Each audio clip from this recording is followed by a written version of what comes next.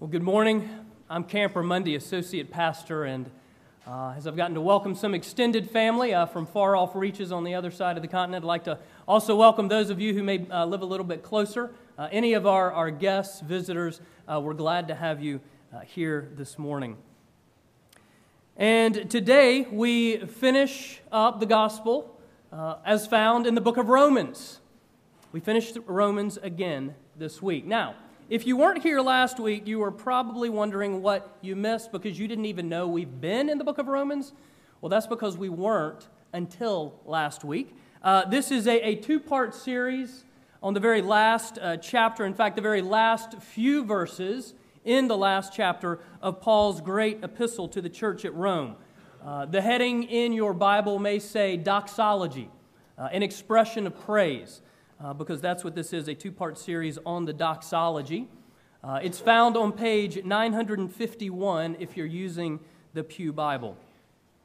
And in particular, what we did last week and what we'll do again this week is we are considering why Paul would end his letter, this letter to the church at Rome, why would he end it with a profound expression of praise? Because that's really not the way that you or that I end letters. But Paul ends his letter in this way. And why is it? And so what we're going to do, again, is we're going to use these few verses as a springboard to consider why Paul is praising God. And again, put simply, the reason that he's praising God is because of the gospel of grace. The gospel of grace, the very heart of Romans.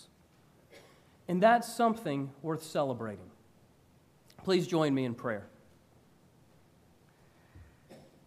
Our good and gracious God, a God of all grace and love and mercy, we look to you today to do what only you can do, that you would open your word to us and us to your word, that you would teach not only our minds but our hearts, and that as our hearts are changed, it would overflow into lives of praise and thanksgiving as we love you and as we love one another.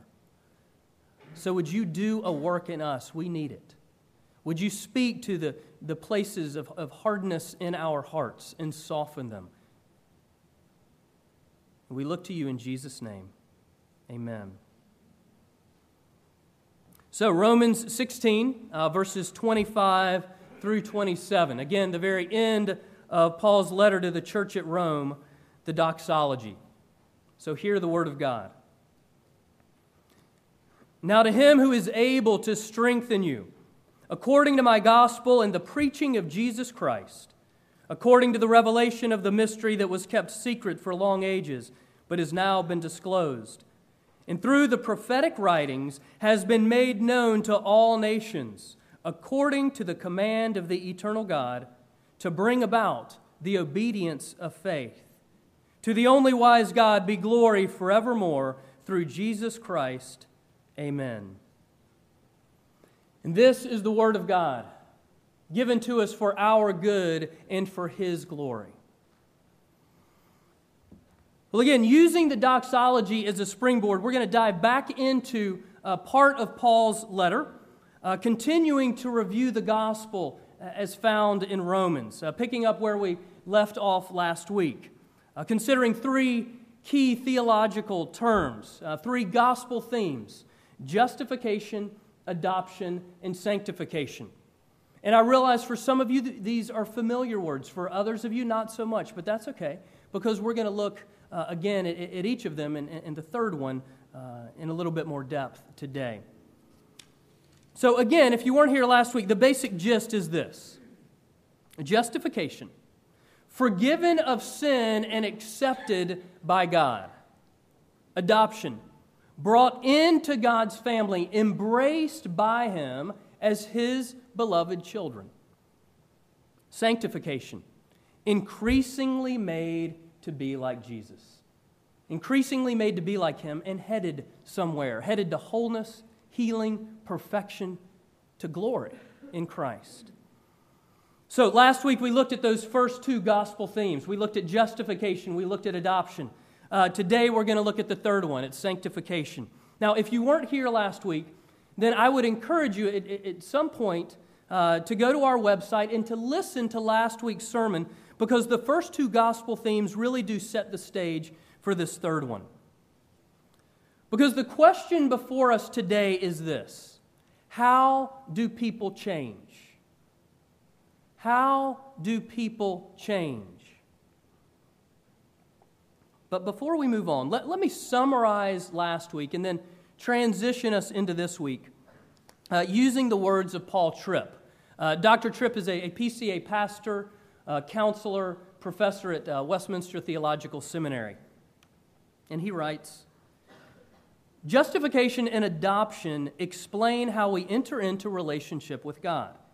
In justification by faith, God declares me to be righteous based on the perfect life, death, and resurrection of Christ.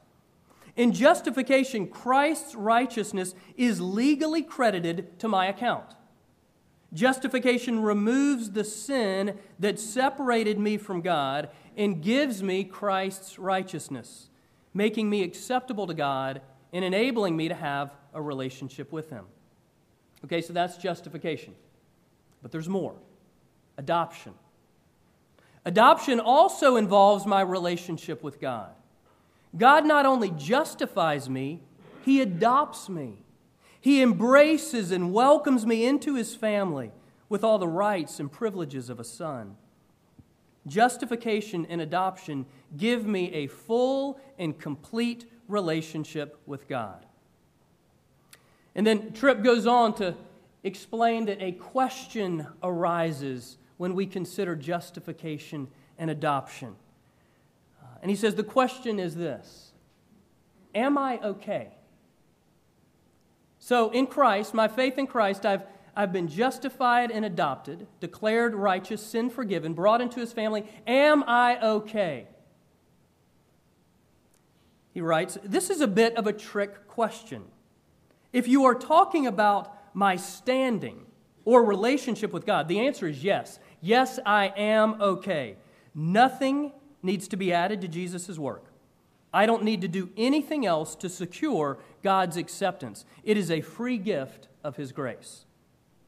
But if you are talking about my condition as a person, the answer is no.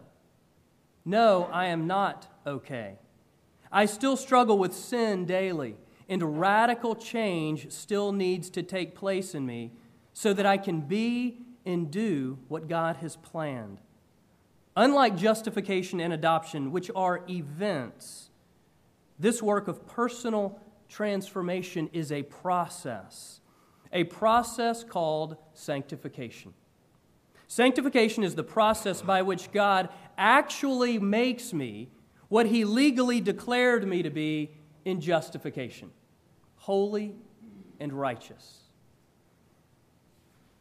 Okay, so let's get into the heart of the matter today. Sanctification. From justification and adoption to sanctification. Increasingly made to be like Jesus. Now, Paul speaks of this in much of Romans chapters 6, 7, and 8. And again, I want to bring before us the question that's important to keep in mind today. How do people change?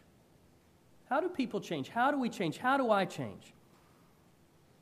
Now, I don't know about you, but if you were to take a close look at my life, you would see that it often reflects what I call a WWJD philosophy of change. You remember the bracelets? Got popular in the 90s. You put on the WWJD bracelets. What would Jesus do? So I get into a situation and I go, what? Look at the bracelet. What would Jesus do? I answer the question and then I go do it. Now, the way that began to play out in my life is I would look at Jesus as a good example, which He is, and then I would dig down deep and try to do what He did. But in the end, I would find out that I can't do it. Now, I might be able to fool myself for a little while, but sooner or later, whatever that sin, whatever that struggle, would just seem to rear its ugly head again. And I couldn't do what Jesus would do. And you see, at those moments, I've missed the good news of sanctification. Because the gospel says something different. I'm going to jump back into Romans 8 for a moment. You can either just listen to these couple of verses or turn there if you'd like, but it's Romans 8, verses 11 and 29. Paul writes, "If the Spirit of Him who raised Jesus from the dead dwells in you, then He who raised Christ Jesus from the dead will also give life to your mortal bodies through the Spirit who dwells in you. For those whom God foreknew, He also predestined to be conformed to the image of His Son." Okay, think for a moment just how radical that first statement that I read is. That if you have faith in Christ, the Spirit of Him who raised Jesus from the dead dwells in you. Okay, this is the time of year when we're afraid of catching various bugs, things that might dwell in us and not do so well for our countenance. But here we are talking about the Spirit of the living God, stronger than any atomic bomb, nuclear warhead. We are talking a power beyond our wildest imagination, and at the same time, a power that is more personal than we could ever dream. And that Spirit dwells in you and is at work in you. Doing what? Conforming you to the likeness of Jesus. Romans 8 emphasizes the indwelling Spirit who empowers us as we are conformed to the likeness of Jesus. Sanctification, again, it's the process of being transformed into His likeness, where we are empowered by the Spirit who changes us and who frees us to obey, to live according to God's will, to live the life we were created to live. Paul refers to this Spirit-empowered life as the obedience of faith. Okay, if we had more time, we would look very closely at how Paul bookends his letter. I'm just going to pull out one phrase right now. But the very beginning, Romans chapter 1 and chapter 16, there are a lot of parallels. But the one we're looking at this morning is he opens and closes his letter with the phrase, the obedience of faith. And he speaks of it in terms of to the glory of God. The obedience of faith to the glory of God. Because you see, the obedience of faith is in and of itself an expression of praise. The obedience of faith is a doxology. And we talk about that here. We pray about that from time to time. One of our prayers that we use in our liturgy is that we would honor God, not only with our lips, but also with our lives. In fact, what we speak from our lips, there would be integrity with what is happening in our hearts and the fruit that is being born in our lives as we relate to God, as we relate to each other. The obedience of faith. Now, I realize that we really don't like the word obedience very much. Now, we might like it if it was in terms of someone being obedient to us. If you are in obedience to me, I got no problem with that.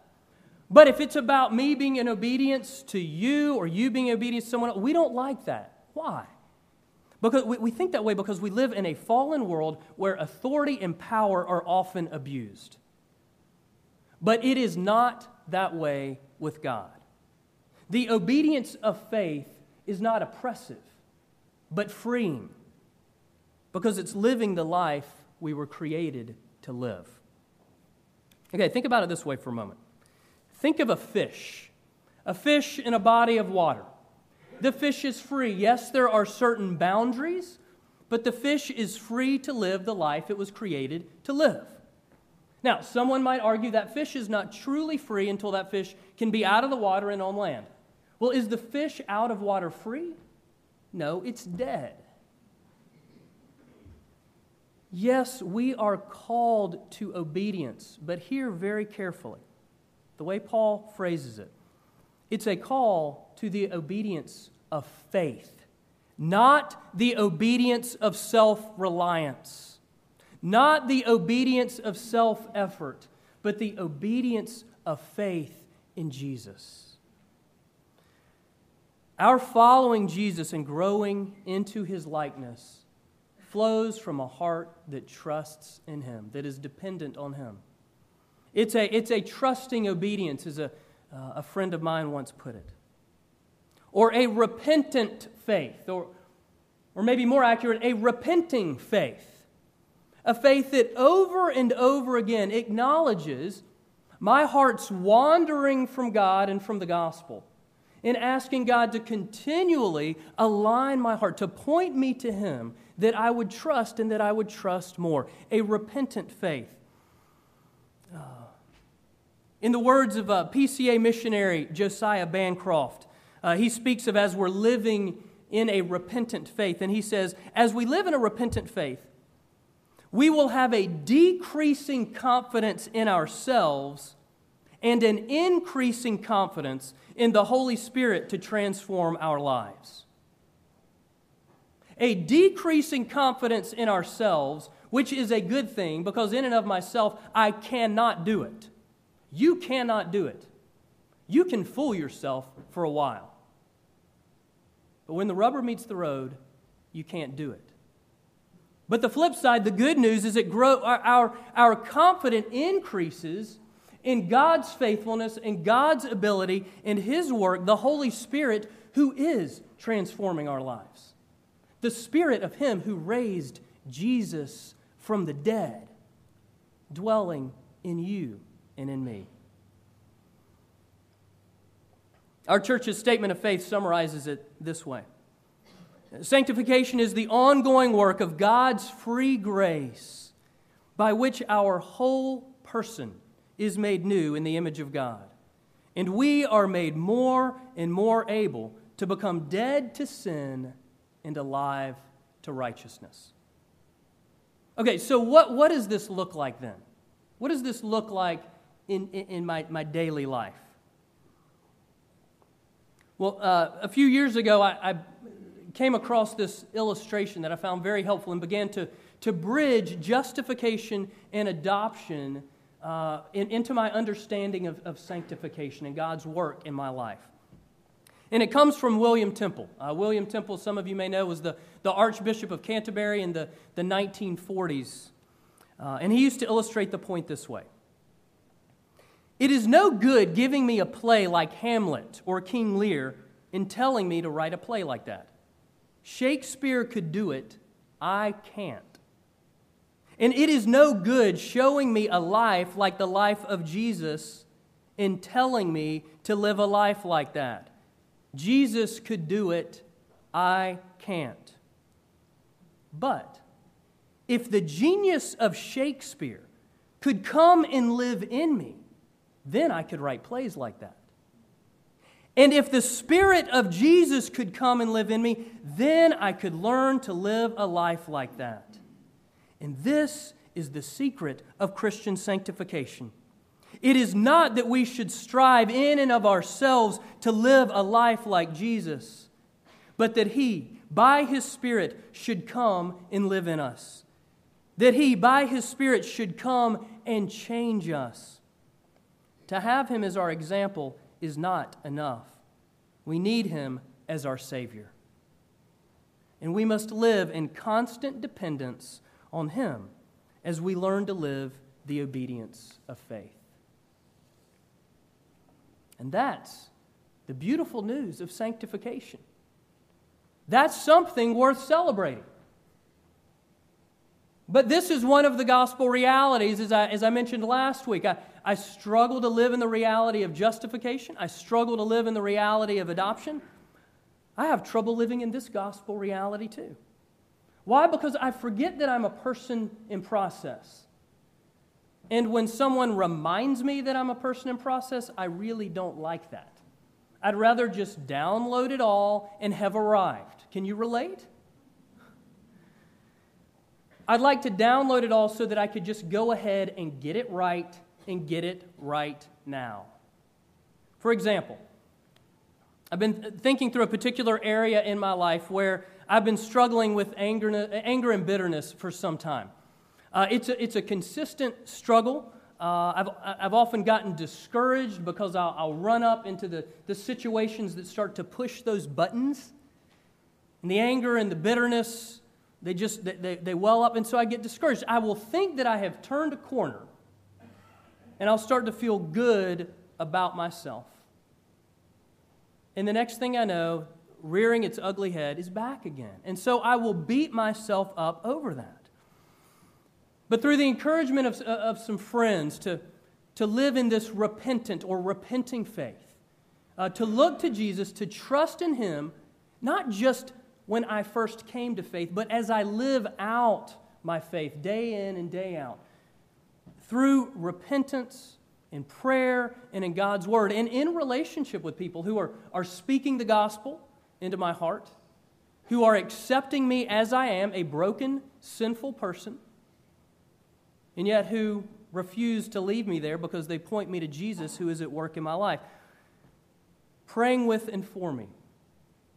So again, consistent struggle, but then a couple of weeks ago, some situations arose that began to push these buttons again, and I really wasn't paying attention to those situations. And then I was taking a walk. It was a beautiful afternoon, and now that we have extended our parking lot, I can actually take a walk in the day and get twice as much of a walk in than I used to be able to before we extended it.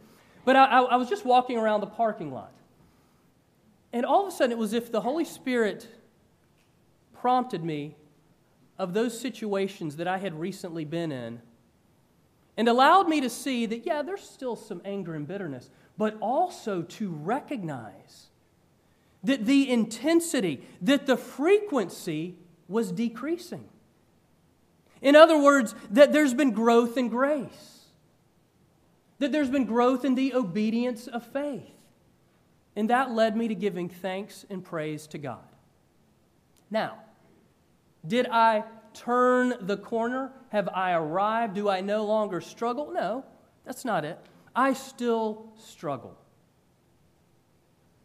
And you know, I will probably struggle until the day Jesus returns or takes me home.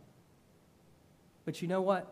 I've also been experiencing real hope and real change because the Spirit of Him who raised Jesus from the dead is at work in my life. Now, what about you? Where are you discouraged? Or maybe just flat out in denial? But discouraged, forgetting that God is at work in you. Maybe you're relying on your strength to make life work. In fact, maybe you've not even come to faith in Christ. Because that's a crutch. That's for weak people. I can do this on my own. Where are you in all of this? For those of you who are followers of Jesus, have you given up fighting temptation? I have called on God over and over again to deliver me from X, Y, or Z, and I'm just not seeing it. Why bother? And maybe you're beating yourself up because you're not where you'd like to be.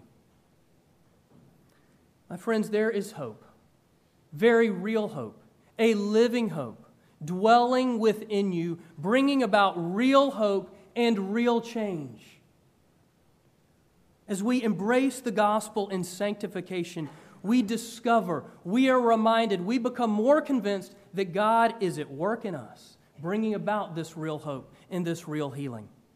And knowing that God is faithful to complete the work that He began in us. And when will that work be completed?